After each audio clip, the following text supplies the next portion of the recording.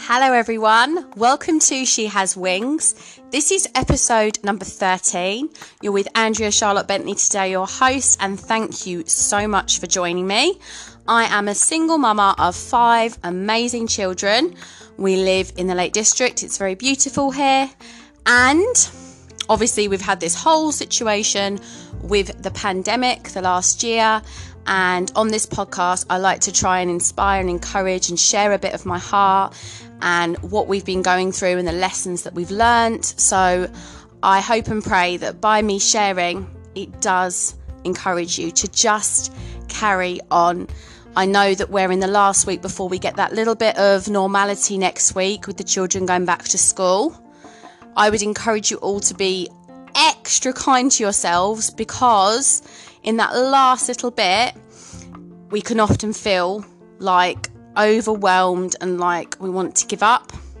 We've only got this last little bit to go now before we do get that sense of normality, and gradually things will shift. But hasn't the weather been gorgeous as well? And I think that's made such a difference.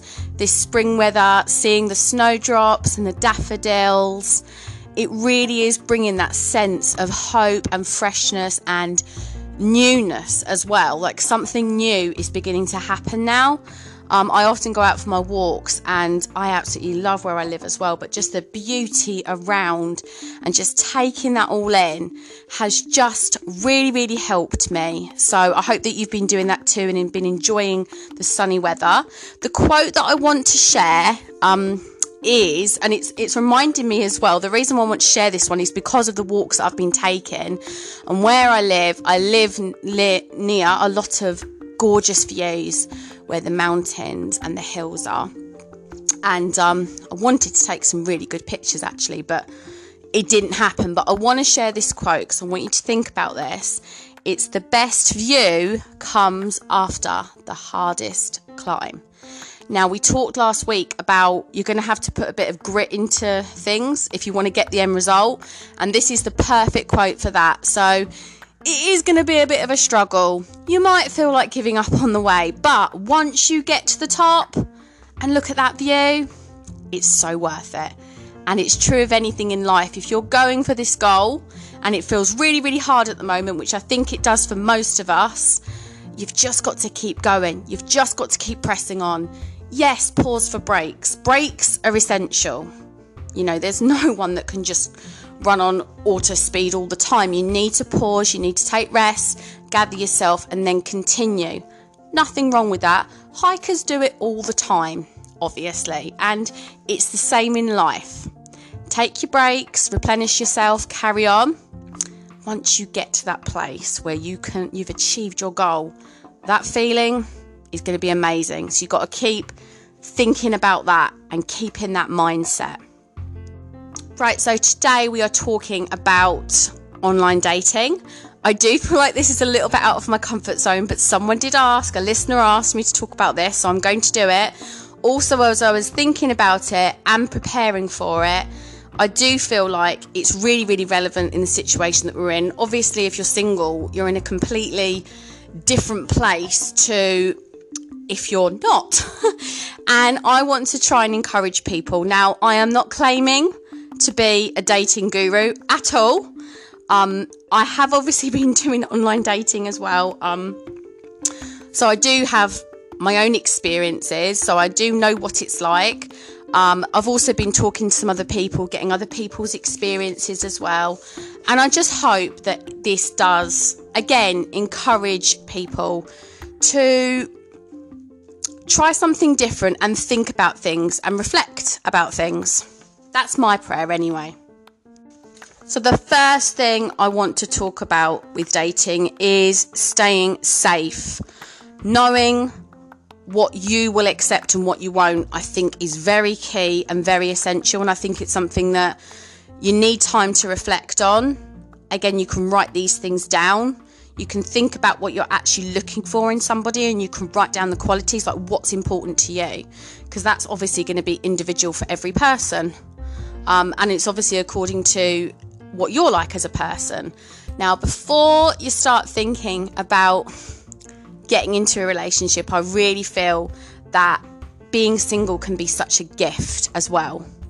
because you're getting a lot of time for yourself, and you can experience healing through past things that have happened, and you can really, really lay on very thick the self-love, which I think is essential, because if you're in that place where you know who you are, you know what you want, then I think that's a real game changer. And I think then it's going to be like, as you speak to people, etc., you're going to be so confident in who you are. You're not going to take anything that you know that you're not worth. I think it's so essential to know your worth. So being single is a gift. It can be for a season. This is something that I've been praying about as well. I'm like, God, when's the right time? And I think, again, it's trusting and it's waiting. But in that time of waiting, you can learn so much by being on your own. So I would say, make the most of that. Journal about how you feel about it. Get to know yourself. Again, I know I say this most episodes, but what are your passions? What do you enjoy doing just as you? I know for myself, I was in a relationship for a very long time, and then it becomes very intertwined. As I've got to know myself, I've discovered all these different passions and things that I enjoy just for me, and I am loving it. So I think that's really, really important to get to know yourself, self-love, and healing from things that you've gone through in the past as well. Also, when I'm saying about staying safe, I have been speaking to a dating coach as well, and she's been saying, and I would recommend this as well, paid sites are better than the free ones. You just tend to get people that are kind of really intending to be in a relationship rather than anything else. So when you're signing up for something, definitely go more for the paid sites. That's what I've been recommended, and definitely I would back that up as that would be the best option. There is someone on Facebook as well, and he's also got some books. I have been in contact with him, not heard back yet. He has absolutely sound advice for singles. And I really, really follow his advice. I think he's a very wise man. So he has YouTube videos. He also has some books out. I've not actually read the books. I do watch some of the YouTube videos. So for people that have been in dysfunctional relationships or toxic relationships, obviously you want a fresh start and you want to get some sound advice so you're not going into the dating field with all this past baggage that you're carrying. And he really, really breaks it down and explains it so well. He's called Stephen Speaks. So if you look up that on YouTube, he really does have some amazing advice, and I would totally recommend him. The other thing that I would recommend if you've just come out of something toxic and you want that fresh start is Boundaries in Dating as well, by Dr. Townsend. He's a Christian psychologist. It's very, very interesting. And I think that he has, again, a lot of sound advice for someone who needs that guidance going back into the dating field. I've read the book myself. I found it very, very helpful, and I would 100% recommend it to anyone, male or female. But obviously my audience here is female, so I would really recommend Boundaries in Dating. I've also had a listener give me a story of hope, and I want to share it with you. And it really touched my heart as I read it, and I just hope that it does give other people encouragement as well who's going through this whole online dating thing, because I didn't really get a lot of negative feedback actually. Well, no, actually I did. I did speak to one friend, and he just said, I just feel so fed up with it all because it's so hard to find someone real. And that's totally understandable. I think you can feel discouraged. I think as you get to know people, you can reveal more and more, but I think you need to be careful and guard in your heart as well in the beginning. But yeah, it can be discouraging because not everyone's intentions are honourable. But I think it's just a case of waiting and trusting and praying about it. So I just want to share this story from my friend. She's called Debbie. It starts off with, I'm sat here now as a 50-something who is content and secure with an amazing husband and a gorgeous daughter, but it wasn't always like that. I can't say I had a bad childhood. It was okay. There was often tensions between mum and dad, but I was too young to understand. I loved my mum, and I knew that to be a mum was my goal. Our world fell apart in the middle of my GCEs when my dad left home for someone 18 years his junior. At 15, the world was either good or bad. I'd made a decision to follow Jesus at the age of 5, and it was very clear to me that this is not what a Christian should do. I wrote to my dad telling him that having an affair was wrong and he needed to ask God to forgive him for all the hurt he was causing. He replied with the words, "Be careful, you're turning into your mother. You'll end up fat and frigid and will never keep a fella." There's that old saying that names will never hurt me. Well, that's a lie.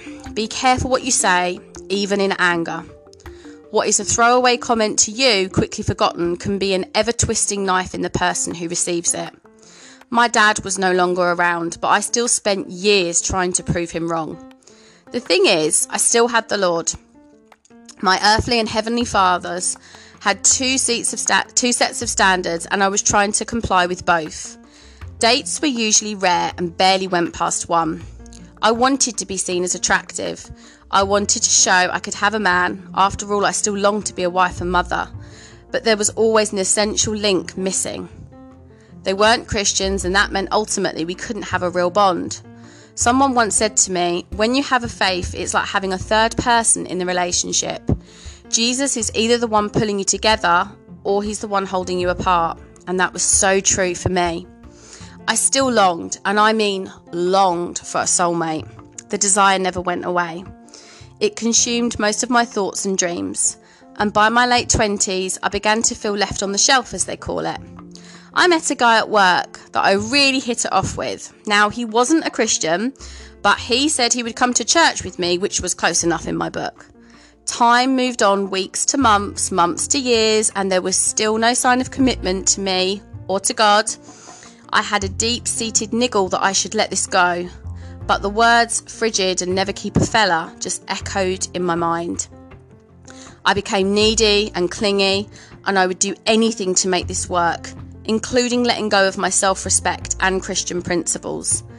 Things didn't get any better, and after 7 years plus, I knew that they never would. I'd had a vain hope that he would come to the Lord, but all my dreams would be fulfilled. Instead, I picked someone exactly who was like my dad, who was fulfilling my dad's curse on my life. This sounds so pathetic now, and I'm sure there were people who thought I was being.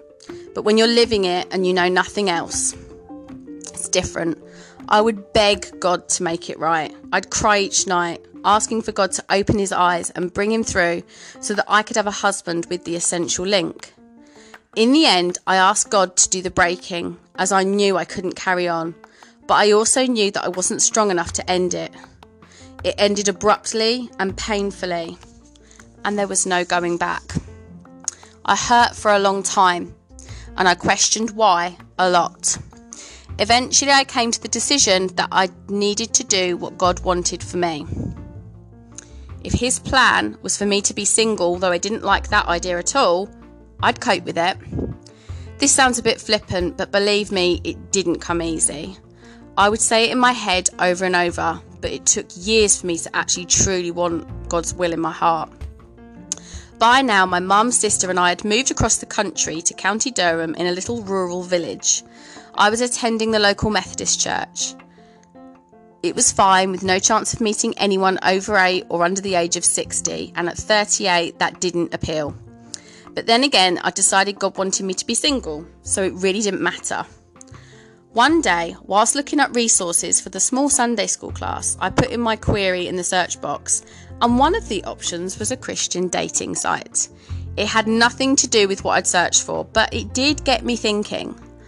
I'd heard of people in the past meeting people through such sites, but to be honest, I'd always turn my nose up at them. You'd have to be desperate to do that, don't you? I had a look just to see what kind of people went on these things. I was comforted to see that there were chat rooms for love, but also for friendship and connections with people, like myself, who were isolated from Christian fellowship. I took the plunge to join. I didn't give my real name, as I wanted to stay a little safe at least. I put up my profile outlining my story as a person and in God. This brought several responses. Some I weeded out straight away, as they weren't really for me. A couple started to email me, which I found flattering. One did get a bit too much and he started emailing every day wanting more and more personal information. And if I didn't reply within a couple of hours, he got stroppy. As I'd kept who I really was private, I wasn't really worried, just a bit put out. Then I received an email from Jason. It was a long, full personal history and I knew I had to get to know him. Amazingly, the day the email from Jason arrived, the other emails just stopped coming. We corresponded for a week or two and he gave me his phone number, and that was it. We would talk for hours each night. Jason lived in a tight Christian community. Some would say it was a cult, so he had to take the dog for long walks to speak to me, and we became such close friends. Growing up, my dad had always called my older sister his princess, but I was his fatty duchess. The crunch came one night when Jason answered the phone with, "So how's my princess then?" I was going to marry this guy. By the time we actually met in person 3 months later, the bond was so strong, it felt as if the last 20 years of wilderness in our lives was swept away and restored by the last 3 months. Things didn't run smoothly at first when it came down to leaving the community that Jason lived in. We had an awful 2 weeks of silence as he didn't want to leave, and I knew I couldn't live there. Once again, I had to decide if I wanted what I wanted or what God wanted. Eventually, I decided I would go wherever God wanted me to go, even if that meant living there. And when I rang Jason to tell him, he said God had told him to leave. Phew. That was over 17 years ago. Our friendship grew to love, and that gets deeper by the day. Corny, I know, but nevertheless, it's true. There have been a few heartaches along the way, but never another silence. I never wanted another one of those.